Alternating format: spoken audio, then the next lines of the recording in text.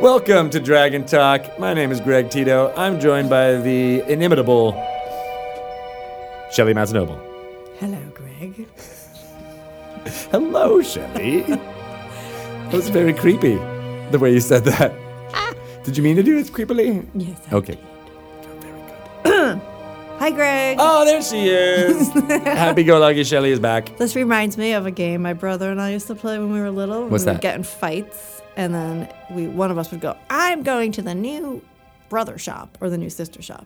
And then the other one goes away, goes in the room, you open the door, and the person goes, welcome to the new brother shop.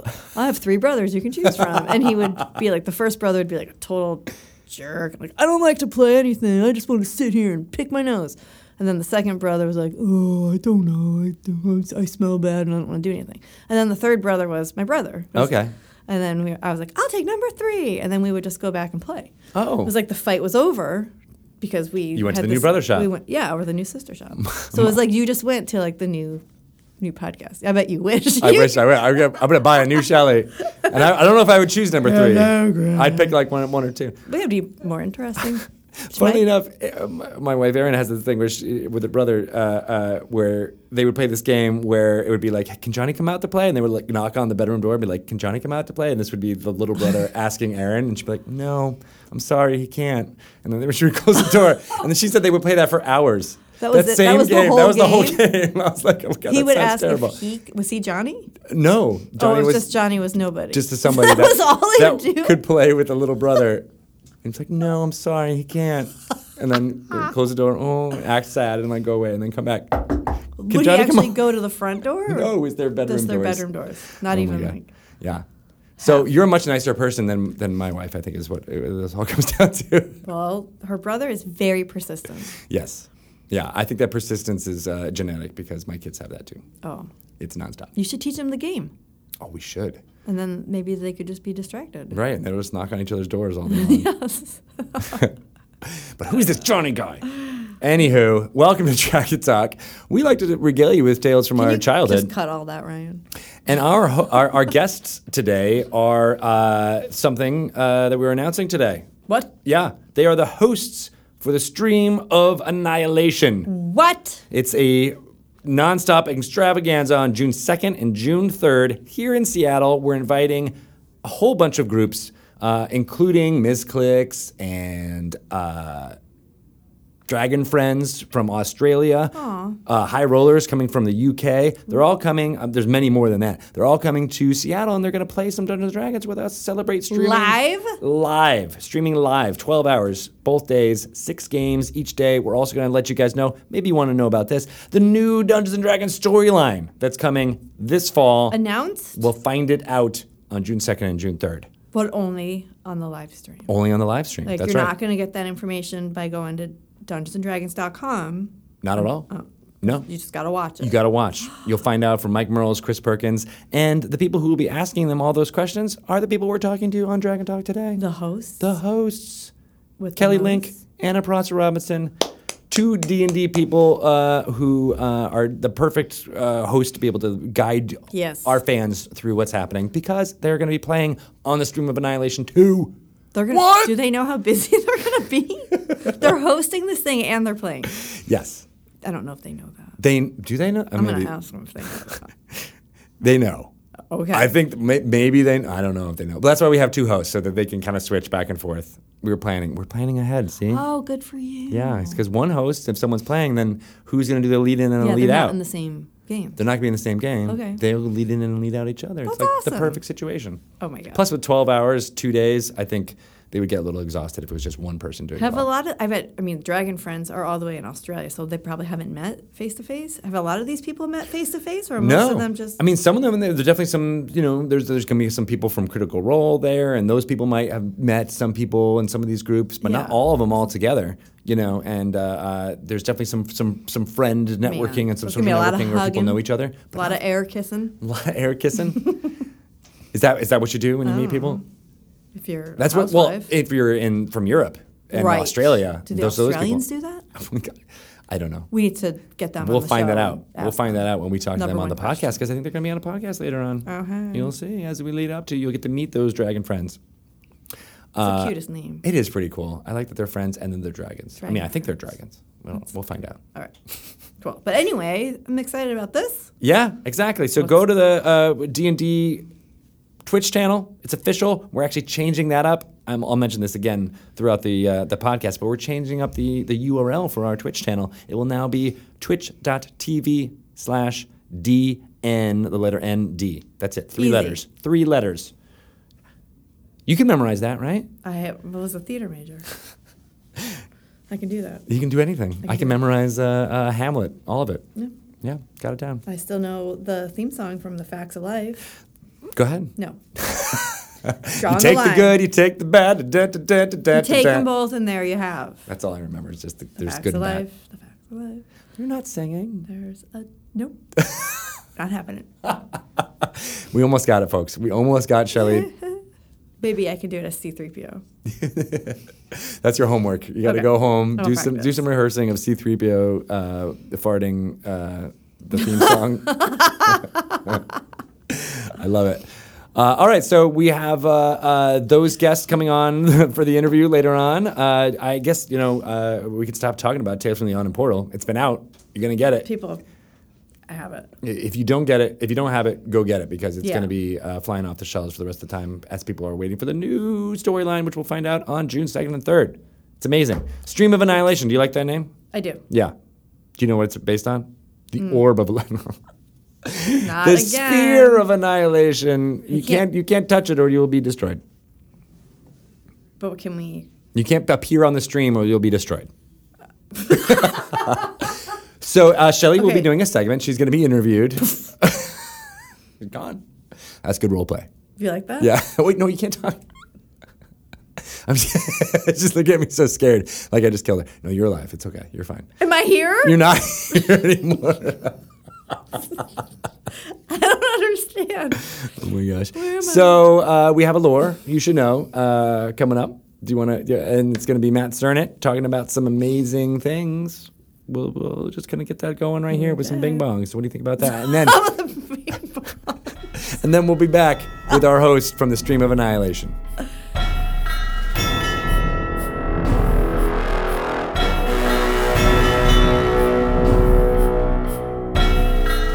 Welcome to another segment of Lore You Should Know. I'm Greg Tito, and this segment is all about getting little bits of lore out to you, our listeners, to get your your large minds flowing with information and D&D things you can incorporate into your own campaign or just to get some backstory of what's happening in the Forgotten Realms.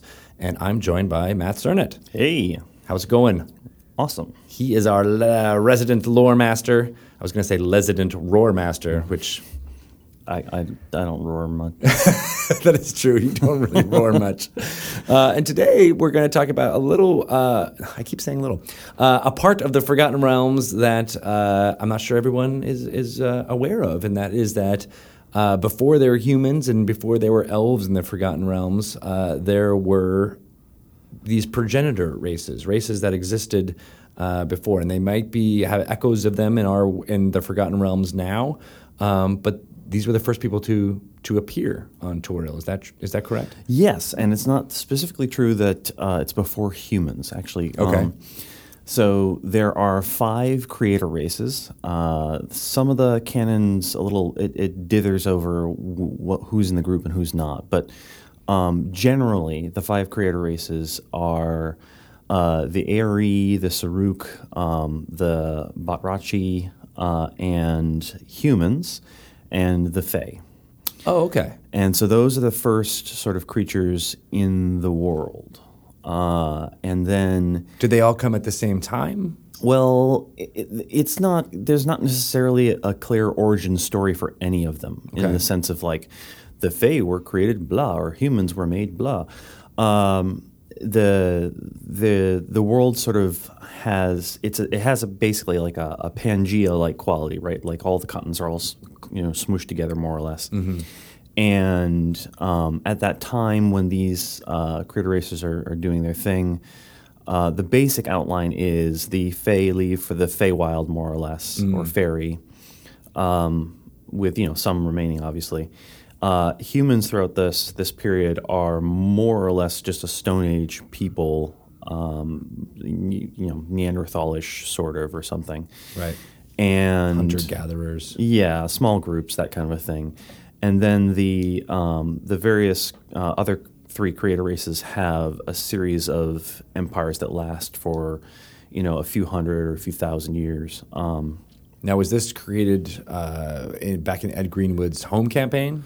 Well, it's hard to say. So the first appearance of the idea of the creator races is in The Savage Frontier, which is one of the first supplements for the Forgotten Realms. Mm-hmm. And then it's picked up again in Lords of Darkness, which is sort of a supplement about the undead in the world of Forgotten Realms. That's also very early, sort of first going into second edition. And then it doesn't get a whole lot of explanation or any real details and so on until a few products that basically around the third edition. And the big one that really sort of sets a lot of it into stone is the Serpent Kingdoms product, and of course the Grand History of the Realms kind of solidifies all the little bits and pieces into one big story. And so you have the Saruk, who are sort of a sort of snake person. They're a Yuan-Ti kind of progenitor race thing. Were they different from the Yuan-Ti, or they? Yes. And the precise ways in which they are different, would you know the difference if you looked one? I don't know. And then you have the Barachi that are different than Bullywugs, but they're sort of a Bullywug progenitor. And then there's the Aerie, which are different from Aarakocra, and they are the Aarakocra progenitors. So they all have their sort of weird little stories of rising and falling. I think the Aerie is my favorite because there's sort of there's the idea that they are scaled, feathered beings. Mm-hmm. And so to my mind, they're sort of like these humanoid Archaeopteryxes. And they have a funny arc because essentially their empire falls because they align themselves in part with Pazuzu, who is a very strange demon lord that doesn't sort of get a lot of mention elsewhere, but he's a sort of strange demon lord of air and flying and weird winged creatures and stuff like that. And so their empire kind of falls because of the influence of Pazuzu. Now, did the empire rise because of the influence of him too, or was it something that like his influence took over their empire and then caused it to fall? So the Saruk Empire is kind of like the first one that arises, and all these different progenitor races are also like they're accorded responsibility for creating certain things. So I think it's the Aerie who make the wyverns, according to some little bit of canon somewhere. Oh, neat. Okay. And one of them's responsible for owlbears, but I forget which one. That's interesting because in the Greyhawk kind of universe, that isn't it a different way for how owlbears came about? I'm sure it is. Sure it is. Yeah. So and I mean, obviously these little bits of canon are separate from one another, but the period in which this is all taking place again is like so super prehistoric. It's like 30,000 years ago in the Forgotten Realms timeline. Okay. It's like 30. A little bit more than 30, I thought. 30, 35. So like almost like pre-Ice Age if we were to think about it as mapping onto Earth's history. Like it's very far away. Right. And so the interesting thing, though, is that the Saruk kind of stick around in a weird way. There's an area in Anorak, and I think it's I'm going to mess it up. It might be Arim, but I'm not sure that's true. Okay.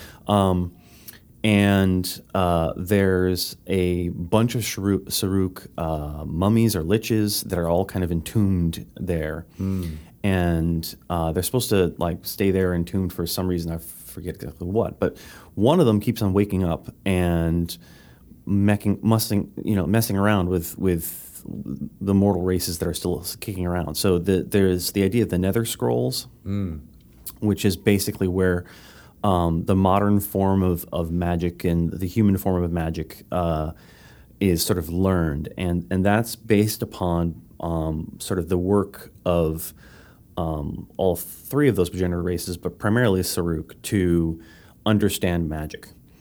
And so this one guy, this one Saruk, comes out of hibernation essentially every now and then, and he's called the Terra Seer by the Netherese, which is the ancient empire of super wizards and stuff like that. That was mostly human. Correct? Yeah.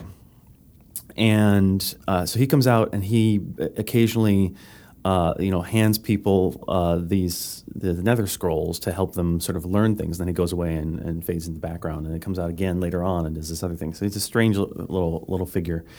And so he was a Saruk, who are the snake people progenitors, right? And so their empire rose and then fell. You said they were the first to kind of have a You're right, and they were around for I don't know, I think about 5,000 years or so. And were they ruling over the other progenitor races, or were they just kind of coexisting with them? It's not super clear. There's a map in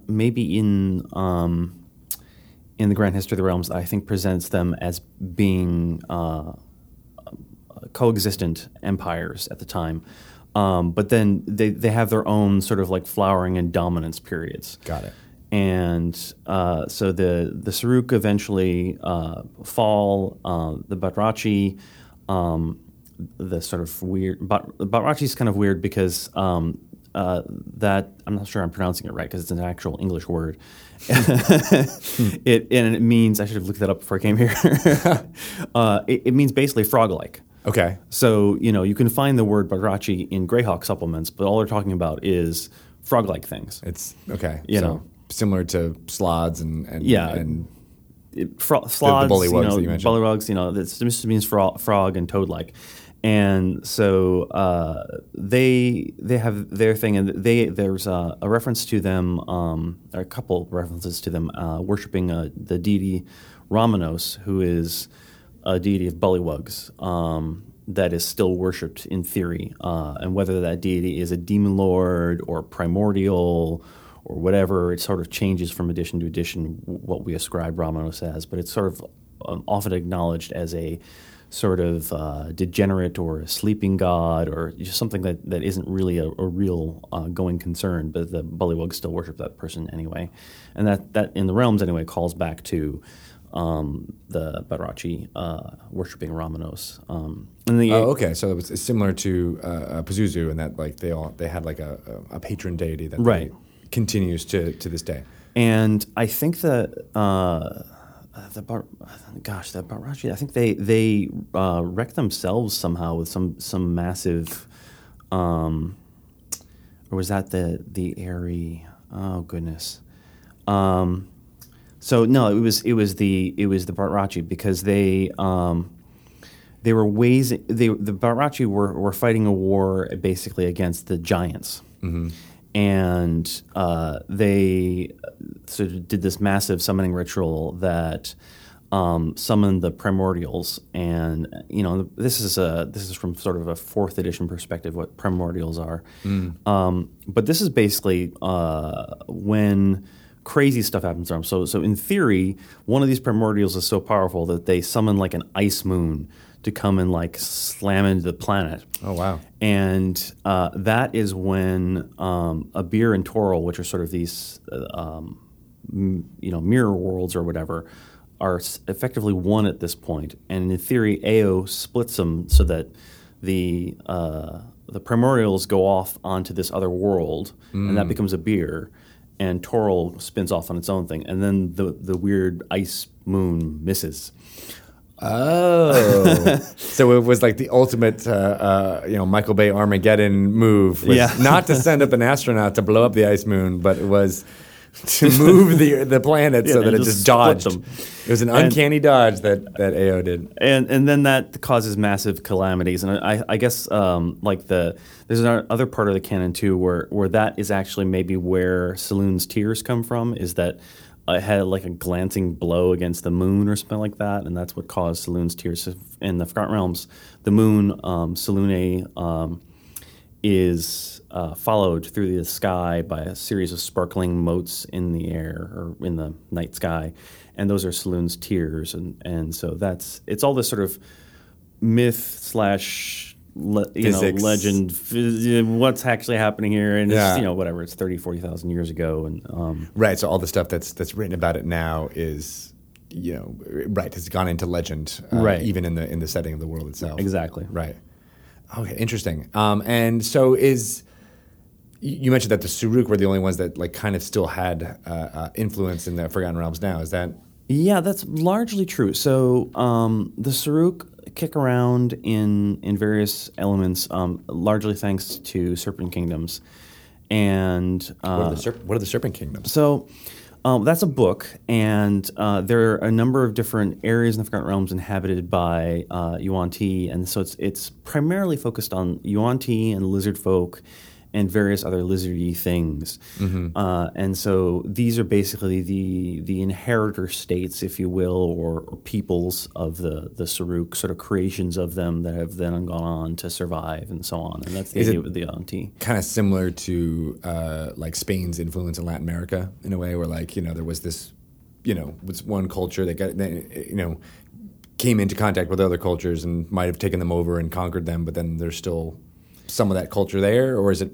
What's an analog? Geez. I mean, it's hard to say because the idea with the Suruk is that they actually made a lot of these creatures and so on. Okay. And it's like sort of servitor races and that kind of a thing. Oh, okay. So they actually created lizard folk. Yeah, exactly. Interesting. And then the Yuan-Ti that we know now of began as that too? Right. That's the idea. And so there's some... You can look at some parallels in the lore between, for instance, descriptions of the Suruk and descriptions of certain of the Yuan-Ti deities, and so there's hints in the lore that essentially the Yuan-Ti are basically worshiping maybe elevated Suruk, or at least some aspect of the Suruk nature got into their mythology, and that. Would they look at a Suruk and say, see something that is to be worshipped, or would they just see something that is sort of on par with them as far as power? It sort of depends upon what the Suruk. I mean, the Terraseer is supposed to be like some sort of crazy super wizard, in addition to being a Suruk and a Lich and so on. So I imagine, the ones that have survived, would be the ones that are have that more power. Yeah, interesting. The Badrachi basically kind of disappear from the lore, other than sort of occasionally being referenced as sort of ancient ruins or whatever. And the Aerie are supposed to have gone over to another continent, and whether they went over there, or whether the continent split and took them over there, I don't know. Right. There was that Pangaea idea, where they could have just migrated naturally, and they can fly too, so they can actually migrate. And so there's reference to them basically as being over in an area that is called Ankarome, I believe, and that is equivalent to sort of like North America, if sort of Europe is the Sword Coast type space. I see. So, undiscovered country. Right. Theoretically, they're over there somewhere. Right. Who knows? And then humans have not traveled over there very much. Well, that's not entirely true, because the Maztica setting and some sort of follow-on products have elaborated on that. And there are Maztica is essentially a Mesoamerican type setting that was put on that continent, and it's basically right in the middle between the sort of equivalents of North and South America. I see. And there are descriptions of humans and elves and other things living in Ankarome and the southern continent. Its name is escaping me at the moment. Now, just to go back, because I'm making all these analogs to our history and things like that. Was that what do you think Ed was pulling on when he was creating all these, or the team of writers at TSR? Yeah, certainly the team of writers at TSR. The degree to which Ed was drawing on those things is I'm not super clear on. Certainly Ed did draw on a lot of historical elements for various parts of the setting. Yeah. But a lot of the direct historical analogs are because the team at TSR at the time had a lot of historians, essentially, and people who were really fascinated with history on the team. I think Douglas Niles in particular, who was influential in creating the Mestika storyline and novels, and also the Horde campaign and novels there. Which so Mestika is basically, and the novels that are associated with that is analogous to sort of the conquest of the New World, if you will. And then the Horde and the novels associated with that is analogous to Genghis Khan. I see. So, and those are really direct analogies. They do divert, and they are fantastical versions of them, of course. But they draw very heavily upon those ideas and the sort of tropes of those stories and that kind of thing. And we had talked about Douglas Niles' novels on the Moonshae Isles as well, right? So he was, at this time, big into the world building of what this was going on, along with, R.A. Salvatore and all the other writers. Yeah, absolutely. And I think that as that group was sort of creating the setting, I don't know what sort of decisions were made as far as like how the products were focused on. Maybe we can get someone in here who can tell us essentially, hey TSR, how did you get these products made? Yeah. But there was a series of products over in the second edition period that did sort of direct historical analogs, and then in addition to those, there were some that were like, okay, no, we're going to go to Thay, and Thay is like nothing you ever seen before, and it's this crazy magical nation with all this other stuff, and it's totally just straight up D&D stuff. But even then, there's some echoes of sort of like cultural analogs in the sense of there's a way of treating Thay as sort of this magical nation high in the mountains to the east, and so there's sort of like is there something about like the Himalayas there? Is there something about Shangri-La? But then you look at the actual details of it, and it's like, no, it's totally different. But there's sort of an echo of that. And I think what I'm kind of getting at too in this line of questioning is the idea that like dungeon masters out there, like you can pull stuff from the Forgotten Realms and kind of think about that, but then so much of what the Forgotten Realms and other fantasy settings have done is done with exactly what you're talking about. Like it takes threads of things that are happening in our real world and then gives it a fantastic bent to it, and then that makes it feel like more real because people have some knowledge of history will feel like, oh yeah, that's something that could have happened in our world, and then like you get to play with it and make it fun. Yeah, I think that there are some fantasy fans out there who sort of find that maybe they think it's lazy or something, but really it does give you good footing on which to understand what you're looking at. Right. It's really hard to make up an entire culture from scratch. So if you know that, hey, they're sort of like Vikings, then okay, a lot of other things fall into place. You don't have to explain everything that you need to know about a culture. If they're sort of like Vikings. And it doesn't even. I mean, you could independently come up with like, oh, they're raiders and they're coastal and blah blah blah, and then after a while you'd be like, well, oh crap, they're just Vikings.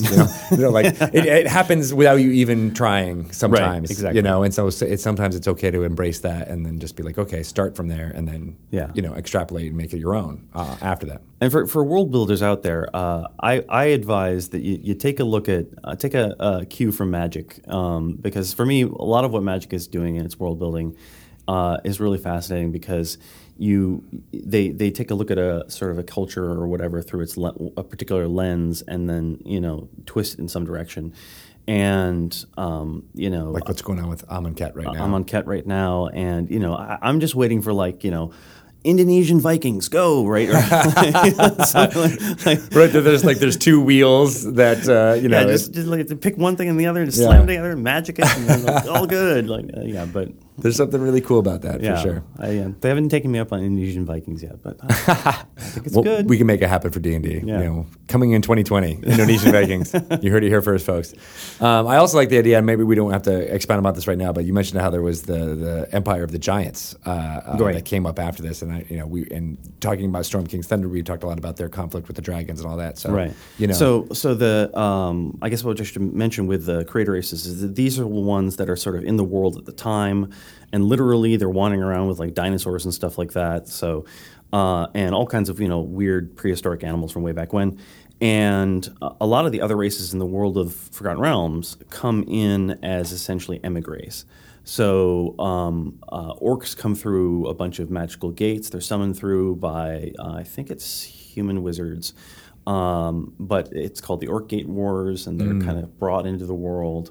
Dwarves appear in a particular place in the Forgotten Realms in the south and spread out from there. Elves appear from fairy, essentially, and then come through.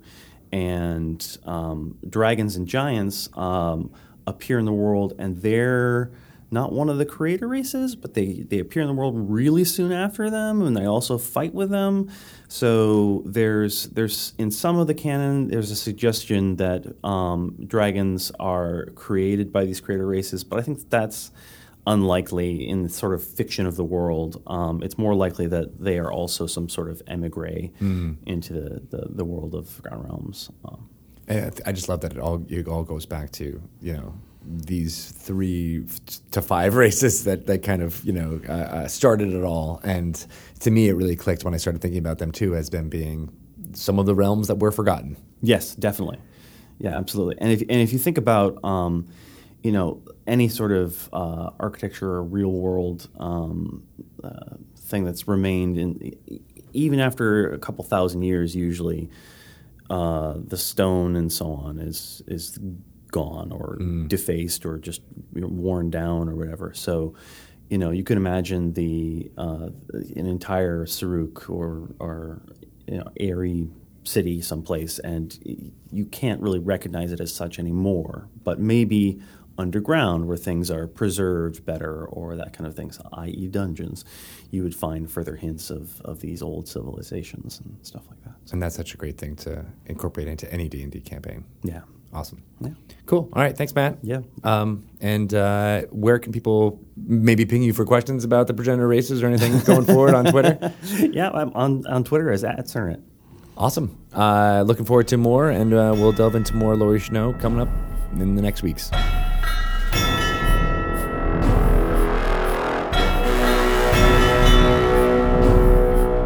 So that was a good Laurie Snow with Mr. Matt Cernet. He is the lore master, the master of lore. Shelley is mad. Mrs. Garrett of lore. Exactly. Boy, if only there was some theme song we could be playing right now. If only we could.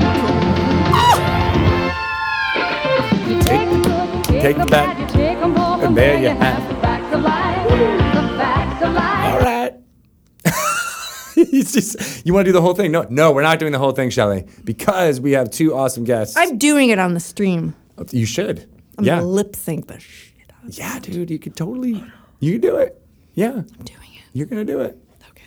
But first, we have to talk to 2 awesome hosts. Yes. You ready for that? Yes. Yeah, because, let's just call them up and we'll just talk to them because we got lots of questions. Yes, we do. All right. You take the goodies.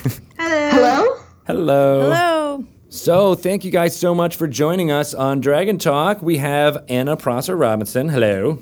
Hello. And Kelly Link. It's me. So these 2 fine ladies are going to be our hosts for the Stream of Annihilation. Yay! That name is so scary. We're so excited to finally be able to talk about this. It's been working in the back corridors of Wizards of the Coast for months, it feels like. So secretive that I didn't even know about it. Shelley doesn't know. Yeah. I knew a little, only because I really like behind. the name you finally settled on, too. Right? Stream of Annihilation. It's good, right? Yeah. No, it's terrifying. I'm scared to work it. You may be winked out of existence from it. Did Greg sign you up before he told you what the name of it was going to be? Oh, yeah. Yeah. And it was I a secret did not name. know. I don't know if we're allowed to say the secret name. You but can it was say the hilarious, secret and I have name. no idea What where it was came it? from. Wheel of Fish. Oh, yeah, Yeah. that's right. Yeah. Yeah, because we were like... What did that mean? All right, so do you know the Weird Al Yankovic movie, UHF? Have you ever seen it? Movie? He has his own movie. Yeah, wait, I'm Yeah, stuck right. I did not Weird know Al that. movie. All right. So you guys have to go. This is your homework then. You have to go on Netflix or wherever it is and watch UHF. It was the early 90s movie that Weird Al Yankovic made. It's actually hilarious, but he inherits a ultra high, one of the really old crappy TV stations and then starts doing his own programming and just making it up. And it's a big hit. Everybody loves the weird programming that he comes up with. And so when we were talking about our Twitch channel and how we were going to have all these programming, we were like, oh, it's just like UHF. We have to figure out which show is going to go in what time slot and all that. And Wheel of Fish is one of the shows that is in UHF. And it's famously a guy like spins a wheel of actual fish that are like nailed onto a board. And the lady, are gonna be disappointed. The lady, I think you have to like choose. It's not really like told what the rules of the game show are, but that she choose red snapper, and then the host says red snapper, very tasty. Okay, well now we're gonna have to make Wheel of Fish jokes while we're hosting Stream of Annihilation. You must, just for you, Greg. We need a Wheel of Fish. We actually need to get a. It's Seattle. It's Seattle. We just go down to the market. Yeah. That's true. No, just like mark them 1 through 20 and use it instead of a 20-sided die. Yeah. Just like Dylan Sprouse does with his pug crawl. They do like a little bit of a randomization of like what they're going to play and what they're going to do. It. If that was just fish instead. Yes. Done and done. Easy. Sweet. So you guys are going to be the guides to this madness. It's going to be 2 hours. No pressure. 2 hours. 2 days. No, 2 hours. 2 hours. Okay. Yeah. Now I'm on board. 2 days of 12 hours of streaming each day. It's going to be crazy. Lots of people playing Dungeons & Dragons. We have tons of groups coming from all over. There's Misclicks, of course, which you guys are also going to be playing in. Some of that, Kelly is. And then Dice Camera Action from Chris Perkins DMing and that whole group. And then, there's other folks who are coming from the UK, from Australia. It's going to be crazy. All people playing Dungeons & Dragons live in front of a camera, and as well, on top of that, this is what your job, talking to the D&D team and some of these groups that people may not know, and eking out all the details about the new storyline that's coming. Mm-hmm. Crazy. That's right. Yeah, actually, you, Greg, you brought up that Kelly's going to be playing with Misclicks, which is actually privileged information that has never been released before. Whoa! Breaking news. Do you want to give the full release? Sure, I'm happy to. If Kelly's okay with it. I'm okay with it. Well, we're really excited because Misclicks has been creating role-playing content and specifically Dungeons & Dragons content for the entirety of Misclicks' existence. And we are collaborating with Wizards to create a D&D show, this time a 5th edition one, that will be on the Wizards channel. It'll be called Misclicks D&D Risen. And we can't tell you too much more about it other than who's going to be playing, which is Kelly Link. Woo-hoo. And she's going to be joined by Silent Osiris, Stephen Lumpkin, Koibu, Neil Erickson, and Cheerhex, Britt Wiseman. They're all going to be playing under DM Tristaray, who you may have seen also on this podcast previously, I think. That's right. Yeah, actually about a year ago, right? Mm-hmm. Yeah. Mm-hmm. We talked to her. I actually had the privilege to play with her in another Misclick series, and she wasn't the DM, so I'm really excited to see her DM. Nice. She's really good. I'm really excited. Yeah. Awesome. Is this her first foray DMing in front of the camera, or has she? No, she did Prophecy, right? Oh, okay, cool. Mm-hmm. Yeah, Misclicks D&D Prophecy actually just finale'd like last week, I think. So now she's pouring herself into preparation for Risen. Yeah. So when is Risen starting? It's all not announced yet. What I just said is the only announcement that has ever been made about this. So we have to keep some secrets, you know. Exactly. Well, that's awesome. That's very exciting. Yeah, it'll be premiering in the weeks following Stream of Annihilation. Okay. It'll be huge. Yeah, and what has been revealed is just that there will be some presence from Misclicks D&D Risen at Stream of Annihilation, and that there'll be some gameplay there. Exactly. Okay. Yeah.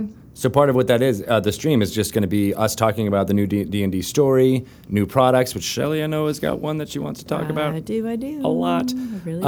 And then introducing the audience to all of these new shows and new groups that maybe some people you've seen before, like Naja and Stephen Lumpkin and Kelly and everybody, to ones that are a little bit amateur in the streaming world, but are super professional as far as Hollywood and acting goes. And there's some costumes and stuff. I'm really excited about getting all these folks into one room. Costumes, you say? There might be some costumes. Costume? Nice. Yes. Oh, I'm going to wear a fish costume.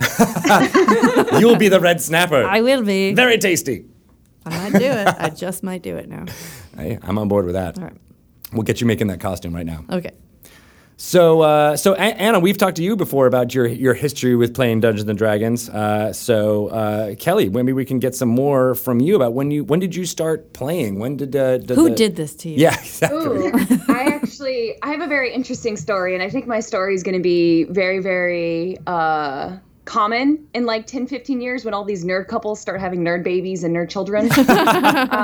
But my parents actually met in the late 70s playing Dungeons and Dragons. Oh, cute. And their wedding reception was a D&D campaign. They made me play when I was 5 years old.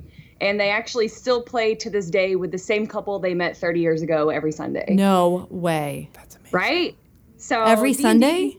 Every Sunday for the last 30 years. I'm closer to like this couple than I am with my actual like extended I was family. just thinking that these people have to be like second parents to you. Oh, yeah. No, I called them Uncle Ken and Aunt Donna. And I mean, growing up as a kid, there was actually 6 of them. But, as everyone gets older, people separate. But this other couple has been playing with my parents for 30 years now. So, yeah, my mom and dad met. And I think it was first edition Advanced Dungeons and Dragons. And my mom thought my dad was a nerd. And then he went off for a few years and off to the military and came back kind of buff. And that's when my mom was like, okay, I'll date you. And Nice. yeah, ever since then, it's in my genes, right? Like, Yeah. it's in my blood. So when did they first let you come to the table and actually start playing? I was 5 years old was the age that my parents determined that was okay for me to play Dungeons and Dragons. And they ran a little campaign for me and my sister, who also played. She was older by 3 years. And I played a wizard. And I didn't understand the concept of, Constitution, or that wizards weren't really supposed to jump in front of orcs. And within the first game, my father had to kill me. And my mother was so upset because I jumped in front of an orc as a wizard, because a 5-year-old doesn't understand that. No. You can't do that, right? And my dad kills me. My mom was so upset at my dad for killing me, because he could have, changed the rules maybe. Right, But just he's fudged it. Hardcore. It's the integrity of a DM, right? You learned a harsh lesson. That's a in good that lesson. game. It's better you did something like that in your D&D game before you jumped in front of a car, or crossing the street or something. Like you learned consequences Don't early. get a saving throw in real life. No. So there's a lesson there. That's why all kids should play D&D. That's super cool. We always talk about, because we have young kids, Shelly and I, so we always talk about, like, when are we going to introduce, my girl into this? Or, Quinn is a little early. He's only, 4, right? So 3.5. 3.5. We 5 it was D&D, Close. and 10 was MMOs. 10 was when I could play Ultima Online. Were you chomping were- at the bit before that? Like, come on, Oh, I 10th was. birthday. I played Ultima 7, so I actually loved the Ultima series. So I really wanted to play Ultima Online, and for some reason 10 was the age that I could. and then there was player killing all over the place. So your parents must be yeah. very proud of you and They all that are. you've accomplished. It's funny because I got my degree in education. I was a teacher for a year before I decided to go into gaming. And when I told them, after my parents helped me put me through college, I'm like, hey, so I don't think I want to be a teacher anymore. And they're like, oh, Kelly, we never saw you as a teacher anyway. Like, Oh, no way. for you. Yeah, exactly. It was crazy. They've always been very supportive of me.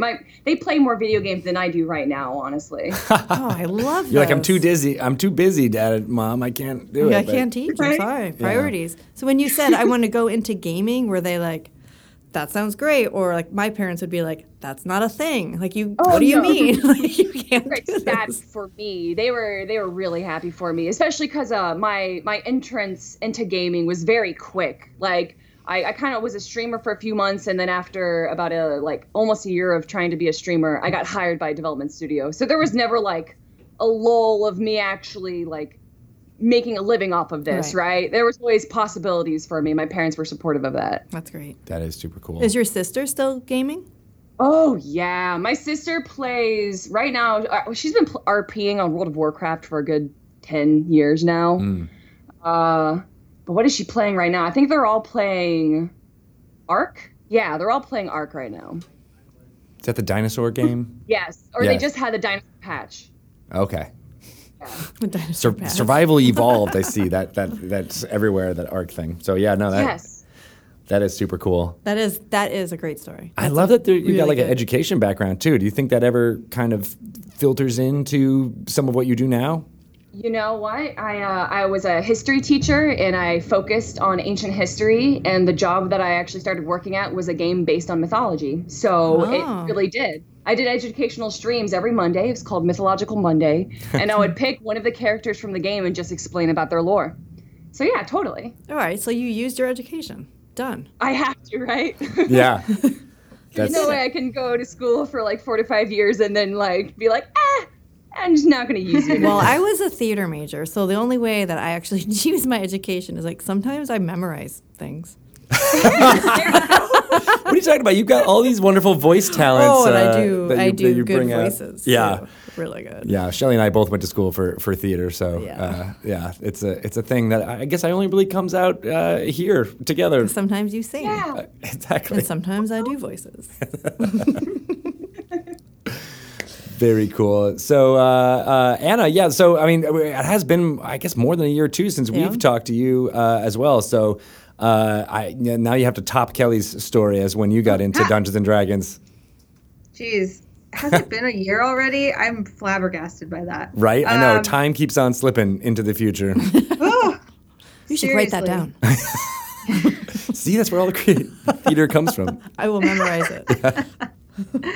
Well, to recap, if people have been listening to all of these episodes and caught me last time, I got into D&D. The first game I ever played was on a live stream. So I unfortunately didn't get introduced to it as a kid and got introduced to it as an adult in the gaming world.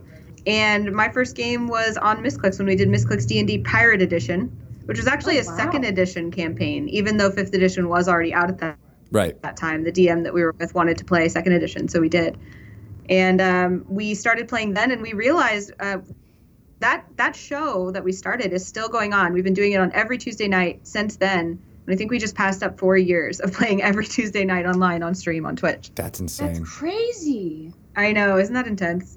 That's like the opposite, really cool. I love that you guys are like, the opposite end of the spectrum where, we talk about people who've been playing for decades and they have so much history. They've gone through every edition like Kelly has. And then we have you who have been like, I just got into it. And you both are both as engaged as you could possibly be in the hobby, but coming at it from totally different histories. I love that. Mm-hmm. Yeah, Dungeons & Dragons is timeless, right? Yeah. Yeah, I mean, totally. We've been using this line a couple of times, but like it really taps into that idea of sitting around a campfire and telling stories with your friends. Like it is timeless, back to the prehistory of human race. People have been doing this for centuries. And I think what I always wanted to be, I love my job. I think I'm in my dream job right now. But, when I was younger and if you asked me if you could have any dream job in the world, what would it be? I always wanted to be an actress or an actress singer.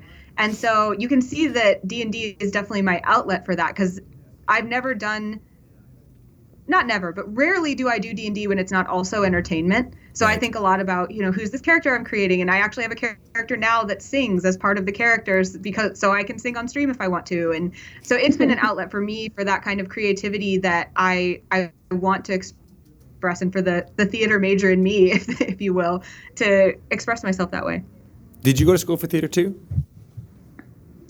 Not technically. I went for communication studies and international studies. Right. So it was a similar kind of thing where I wanted to go for actually music and theater. And my parents were like, can you transition that into something that makes us feel less scared about your future? And so I did international studies and speech communication, and I was like on the speech team. But I was on the speech team not doing debate. I was doing performative, like what they call dramatic interp. So I would get a scene and then I would perform a scene for a speech team. So it was like competitive speaking, but performative. Whoa. So yeah, it was really, I've never really even heard fun. of that. That's like debate almost. There's monologues in debate. Yeah. It was the same team as the debate team. And actually that's how I met my husband, who also plays D&D.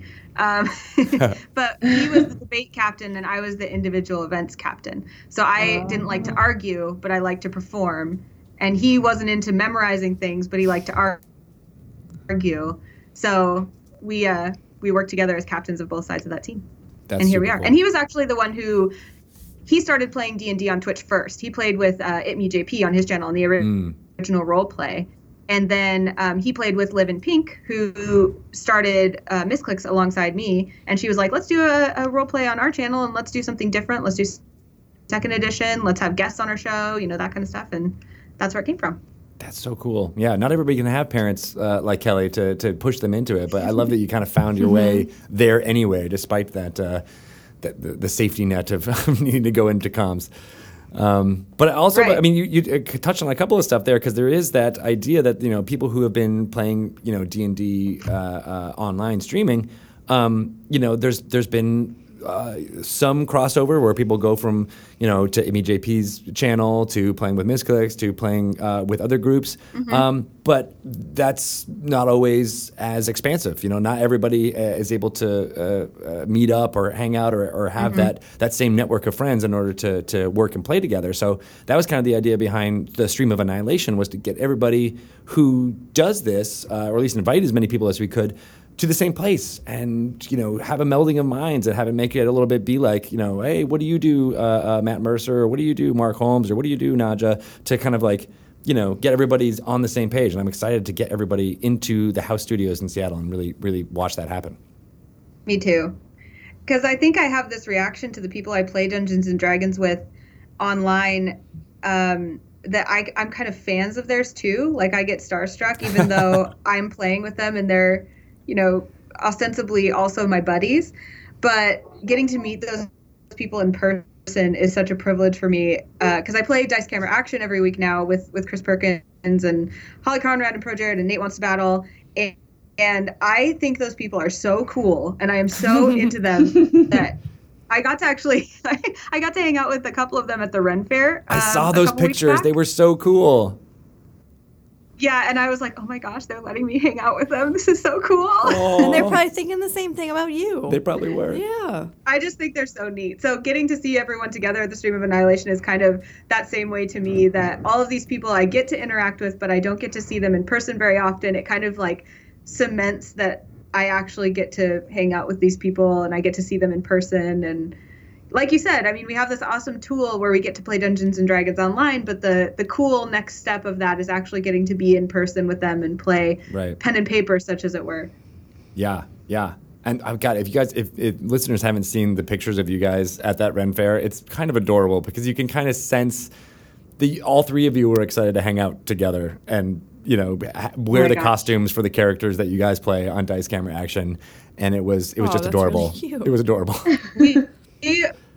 It's so refreshing because we're all such big nerds about our show too, that we, when you have a D&D character and you want to talk about it all the time to people and people are like, they just don't get it because they're not in the game, but all of us are in the game. So we would kind of like role play our characters a little bit and then, oh, that was so cool, and then like there's people at the Ren Fair who are role playing too. So then they would come up to us and role play and we'd immediately go into our characters. And it was just so fun. And as a complete nerd who likes to perform, it was the best.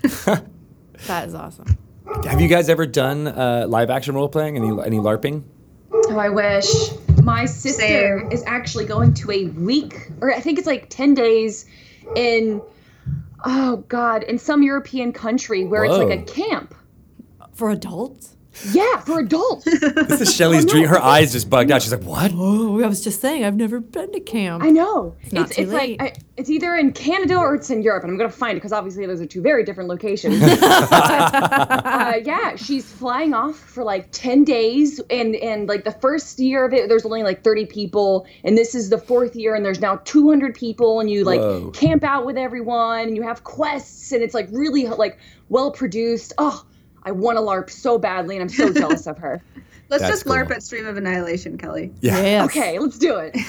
We'll get some foam PVC swords, and you'll be good to go. I have those too. Nice. She just happens to have them right there. She's just pulled one out, and now she's hitting me. Bam! Okay, yeah. It's foam, Greg. It's the magic of radio. Deal with it. No, I used to have a college friend who played, and she would do that whole weekend-long thing. And she played Dungeons & Dragons too, and she was a DM. but she would often go as being like the bad guy. Like she would wear the orc costume and just be the adversary for people to do. And so her boyfriend at the time, he called her like, oh, she's off orc whacking. She's just whacking some orcs. And it was always like, oh, okay, cool, no problem. Yeah, yeah. It was so I was always fascinated with it, and that was before I had gotten even into playing as often as I did in my 20s. You know, as college was still kind of figuring out what I was in doing theater. You know, which took up a lot of time, and I wasn't able to play as many games as possible. But I'd always heard about those stories and been like, ooh, that sounds so fun. Do you go to Dragon Con at all? That's in Atlanta. No, I was never able to do because it was always the same weekend that PAX was. Yeah. Yeah, you're right. Yeah, they have like LARP sessions that you can sign up for, although you have to do it like months in advance because everyone always signs up for it. And it's like 2-hour sessions in the venue where they have like this big room blocked off for it. And it's, you know, a 2-hour LARP session. Yeah, I've seen that at Gen Con where they had an entire, you know, like almost like gymnasium-sized rooms all devoted. I think the one that I stumbled into was a steampunk LARP. Oh. And they were just all about like, you know, all in Victorian dress with goggles and awesome props. Yeah, and that was always fascinating. My kid really latched onto it too. I was just going to say, I see some father-daughter LARPing in your future.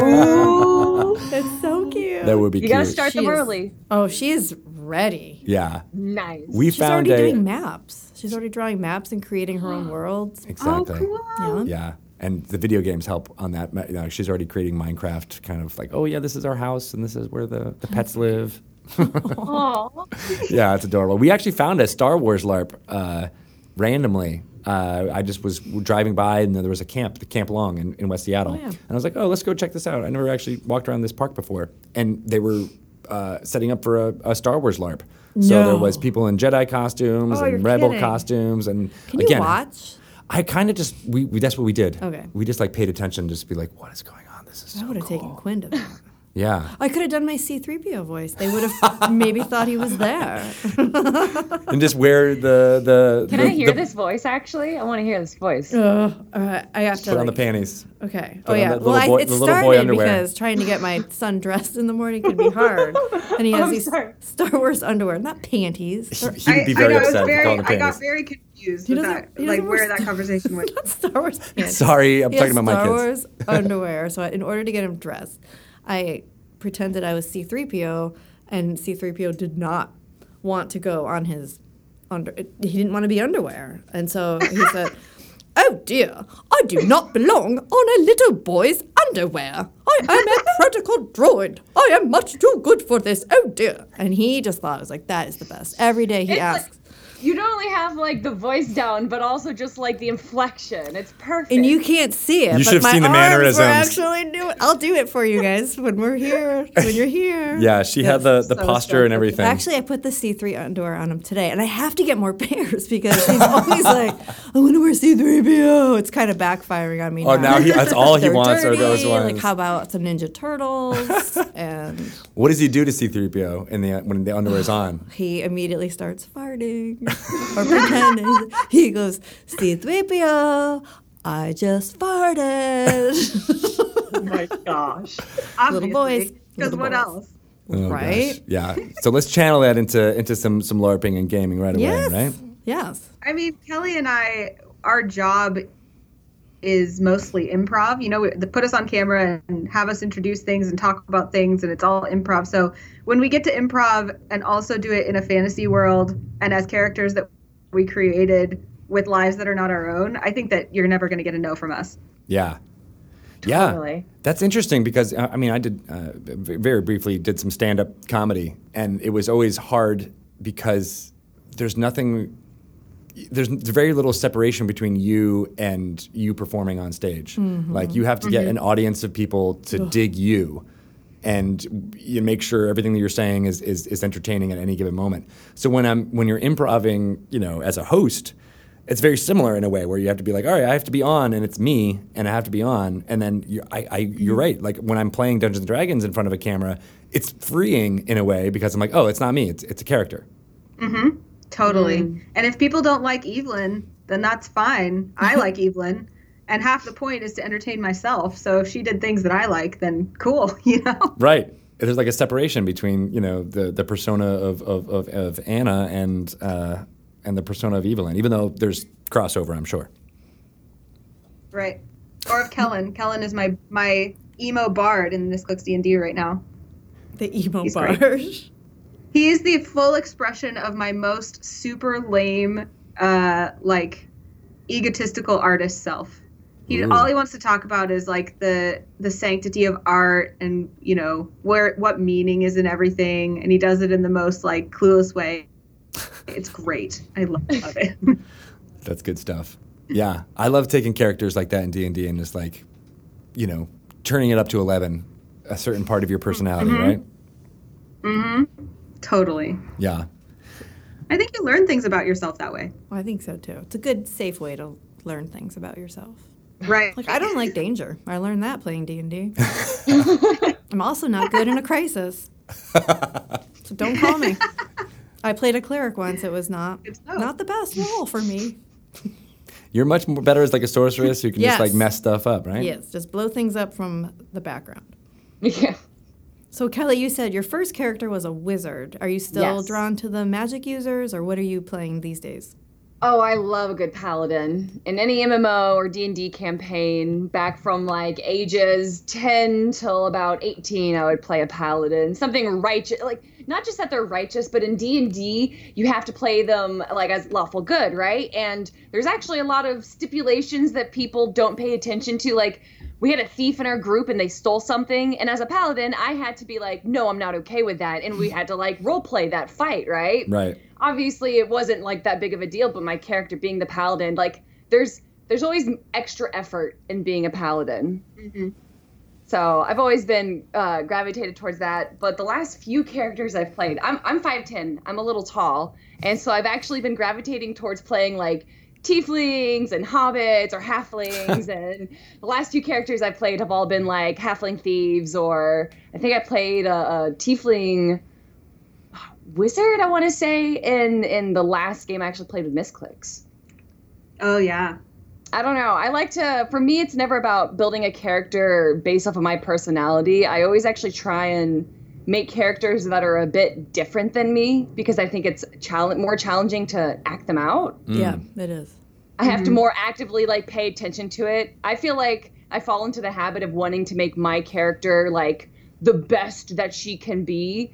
And like, I'm aware of her as like me playing her. I know it sounds really weird. I'm kind of rambling right now. No, but I feel like all. whenever, okay. Yeah. Like, I just like playing very specific characters that have very specific flaws, because I always focus more when playing them. Mm-hmm. Right. Yeah, and I think 5th edition does a good job of like surfacing those flaws like right on the front of the character sheet, where you can be like, yeah, that's like my favorite part of this edition in a way, is that it's so based on the character, right? I think and obviously they didn't, but I swear they stole that from my father. My father built a program through MS-DOS from like 3rd or 4th edition, and he has these points where like you can pick a boon, but if they're like you have 30 plus points, you have to get negative 30 points with Banes, and you have to have, and like they can be random fears from like fear of heights to something like far more serious to like can't be around like the snow, and there's like, you know, random Banes that will actually affect characters if they're like hit with a certain spell. And it's like, I just got really excited when in 5th edition they started making people like actually picking up boons and banes as well. And I'm like, my dad did that first. I was really proud. Sorry. Now we should go talk to your dad and make sure like he's we not. should have him on the yeah. podcast. Well, then we His might owe parents him sound- something. Oh no. So, Did he trademark that? I wish. He was very creative. That's cool though. He would make word searches in dungeons, and if you would step on a certain tile that spelled out goblin or orc or anything, they would spawn, and that's what you'd have to fight in the dungeon. Oh my gosh. So, and this was, this was to entertain his 11 and 14-year-old daughter, right? Because after a 4 or 5 hour campaign, it can be a little boring for a child.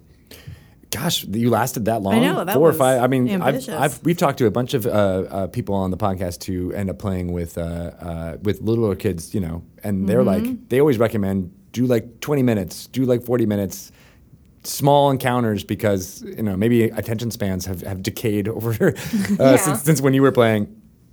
Yeah, probably. Well, for us, we would always have everyone over, play for or introduce everyone and get into the game and then have lunch and then play for a little bit, take a break, play for a little bit more. It was always a production, D&D Sundays. So what edition are your parents currently playing? They've been DMing and playing so many campaigns for the last 40 years now that they don't even really use a specific campaign or modular. Their own.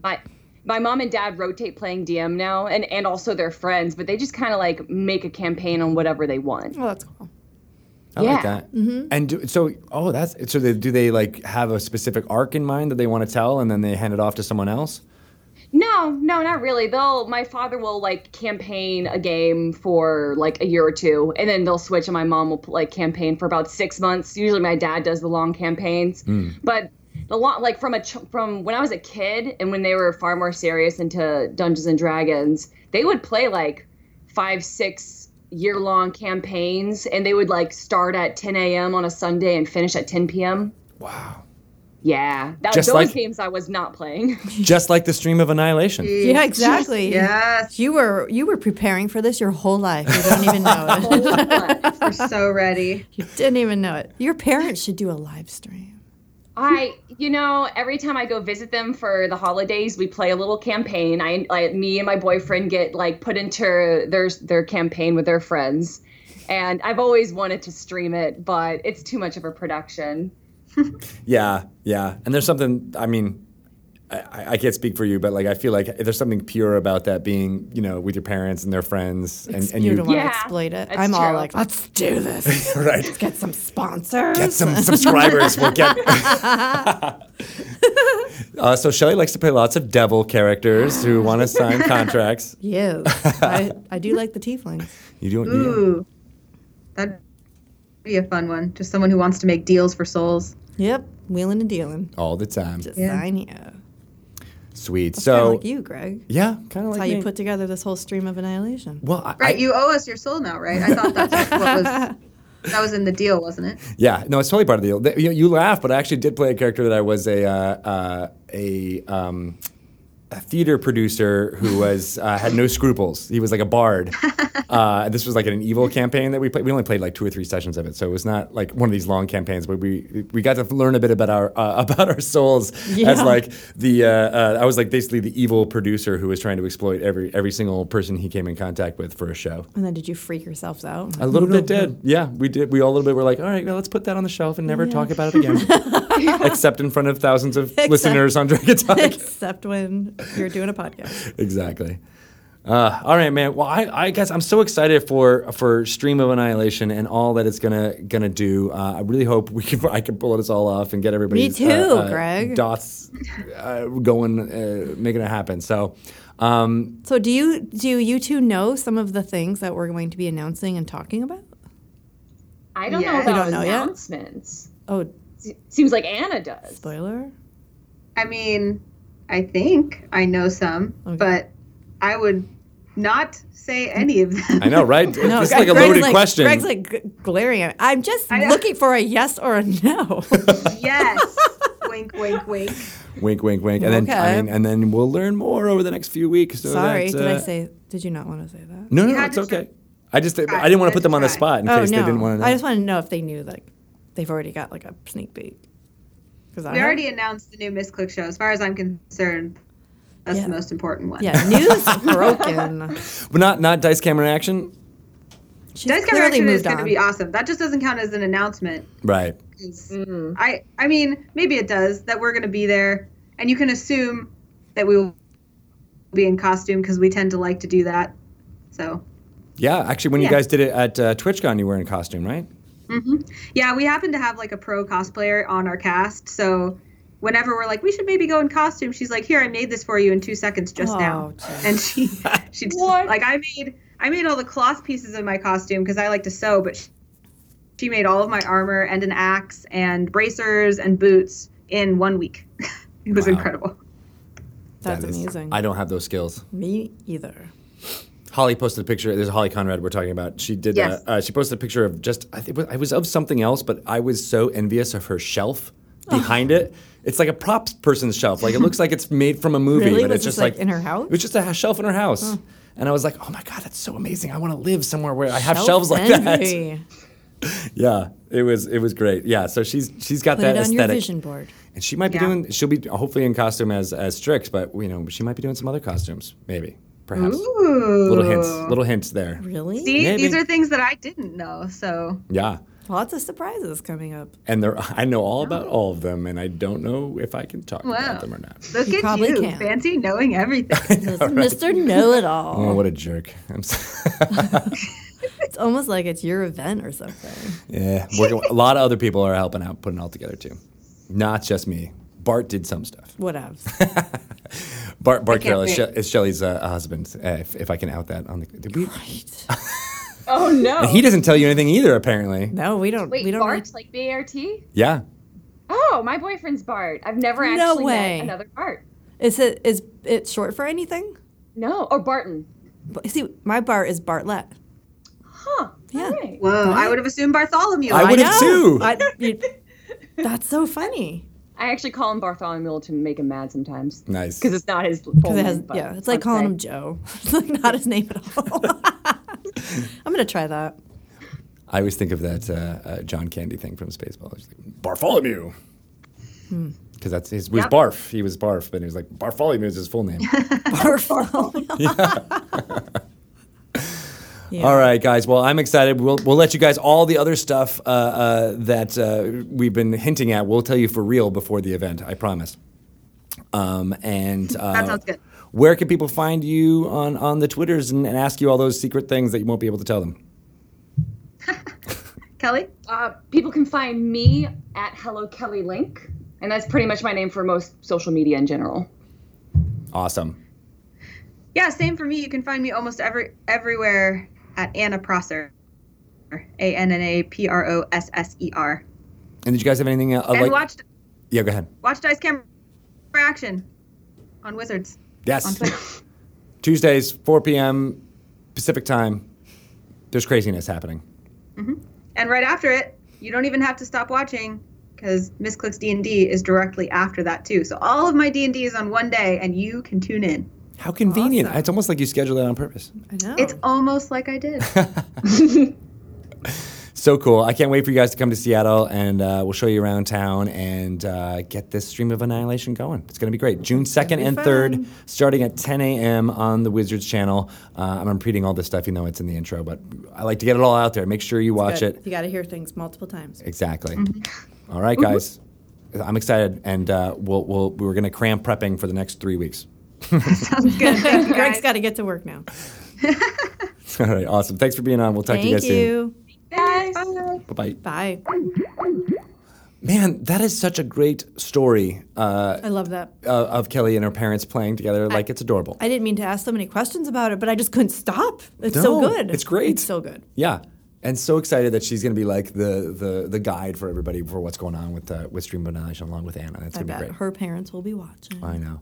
I had a struggle. I didn't mention this on the thing. I had a struggle not to say Anna when I'm talking to Anna because of Frozen. Yeah, it's like because I'll say Anna around my kids and they'll be like Anna, Daddy, it's Anna. Anna. Yeah, and so I bet she gets that a lot. yeah. So I think I was consistent the whole time. I didn't hear it. I didn't hear it. If I was Princess Anna, I apologize. Well, she likes to sing, so maybe Yeah. you could call her Anna and she would bust out in a little song. I'm sure she gets that a lot too. Do you want to build a snowman? Dun, dun, dun, dun, dun, dun, dun. So I can't say it enough. This is going to be a really fun event for everybody, and we hope that we capture that feeling on the stream so everybody can feel what it's like to be in the room for something like that. It's going to be awesome. It's really, I think it's going to be exciting for all of them to be together. Right, one place. Yeah. Yeah, and there will be sharing of brain matter back and forth. Yep. Talking about the Dungeons and Dragons streaming because it's a special group of And people who lots do of that. surprises. Gosh, so many surprises. Lots of surprises. I almost want you to give us a hint, but I don't want you to. Wait to tell you a surprise. You're not going to give us a hint? No, I feel like you would be really mad at me if I did. Because that's my demeanor is like mad You're all the time. an angry man. Only that evil D&D theater producer. Anywho, again, go check it out. It's going to be on June 2nd and June 3rd. Yes. 10 a.m. to 10 p.m. both days. There will be 6 games of D&D on both of those days. Some of them will be these new shows that we'll be introducing to you. So you get on the ground floor, you meet these people, meet the characters, get hooked, and then we'll have the weekly shows after that. Some of them will be super groups of people put together. Super groups Like they do in the Rock and Roll Hall of Fame shows and stuff. Musicians, I don't know why I looked at Ryan for that, because I'm like, oh yeah, he's a musician. Come on, Ryan, help us out. Right, just play some. Oh, that was so cool. He was doing the air guitar while you just did the. Exactly. So you guys planned that. Imagine Ryan playing some guitar while I'm doing my dueling banjo. That's right. Yeah, right. It was a bass. Oh, sorry. That's what I do with my girls when I'm like, it's a bass, you guys, because you're playing this way. Anywho, this will be better when we have the visual video of what's going to be happening here on the podcast. Ugh. Then people would have just seen me spit into my microphone. and been like super embarrassed about it. Oops. Sorry, dear. Guys. I don't spit on microphones. That's why we got this awesome screen. Oh, well, right? Don't get too close to my screen. Anyway. Wizards Twitch channel, D&D. Watch it. June 2nd and 3rd, 10 a.m. to 10 p.m. The intro will have all this information too. Shelly will be there all day and all You'll night. Be there? I'll be all night. Really? Just playing Dungeons & Dragons, even when it's not on the stream. Just playing That's not D&D. true. I'll be streaming. It's going to be very, very hard. I'm a little bit stressed out. It is. So please, on Twitter, if you want to get in touch with me and console me, I'm at Greg Tito. Shelly, where can they find you? At Shelly Moo. And of course, follow the official Wizards Dungeons and Dragons Wizards _DND. We're also announcing today. Maybe we'll do this in the intro too. That the Wizards. I'm sorry, I keep saying Wizards, but the D&D official D&D Twitch channel is now twitch.tv/DND. That's it. 3 letters. Easy. Bart luckily had that. As a former theater major, I can remember that. It's easy. Your memorization skills are coming into play Top here. notch, baby. Perfect. Yeah. Go follow it now. Subscribe now. You'll get all the updates on what's going to be happening on June 2nd and 3rd. Love it. And of course, thank you so much to our hosts, Kelly and Anna, for being there and guiding it all happen. It's going to be great. It's going to be great. Sweet. It's going to be great, Greg. Anything else we should talk about? No? Okay. No, because I don't want to spill anything. Like the beans? Yup. Oh, no. Oh, dear. Now you're farting too much because you ate beans. See, I'm not as good as you are. I'm not as good as you are on the voice. You got to do the arms. I got to do Yeah, it really helps. It does. Thanks, All guys. right. We'll see you next week.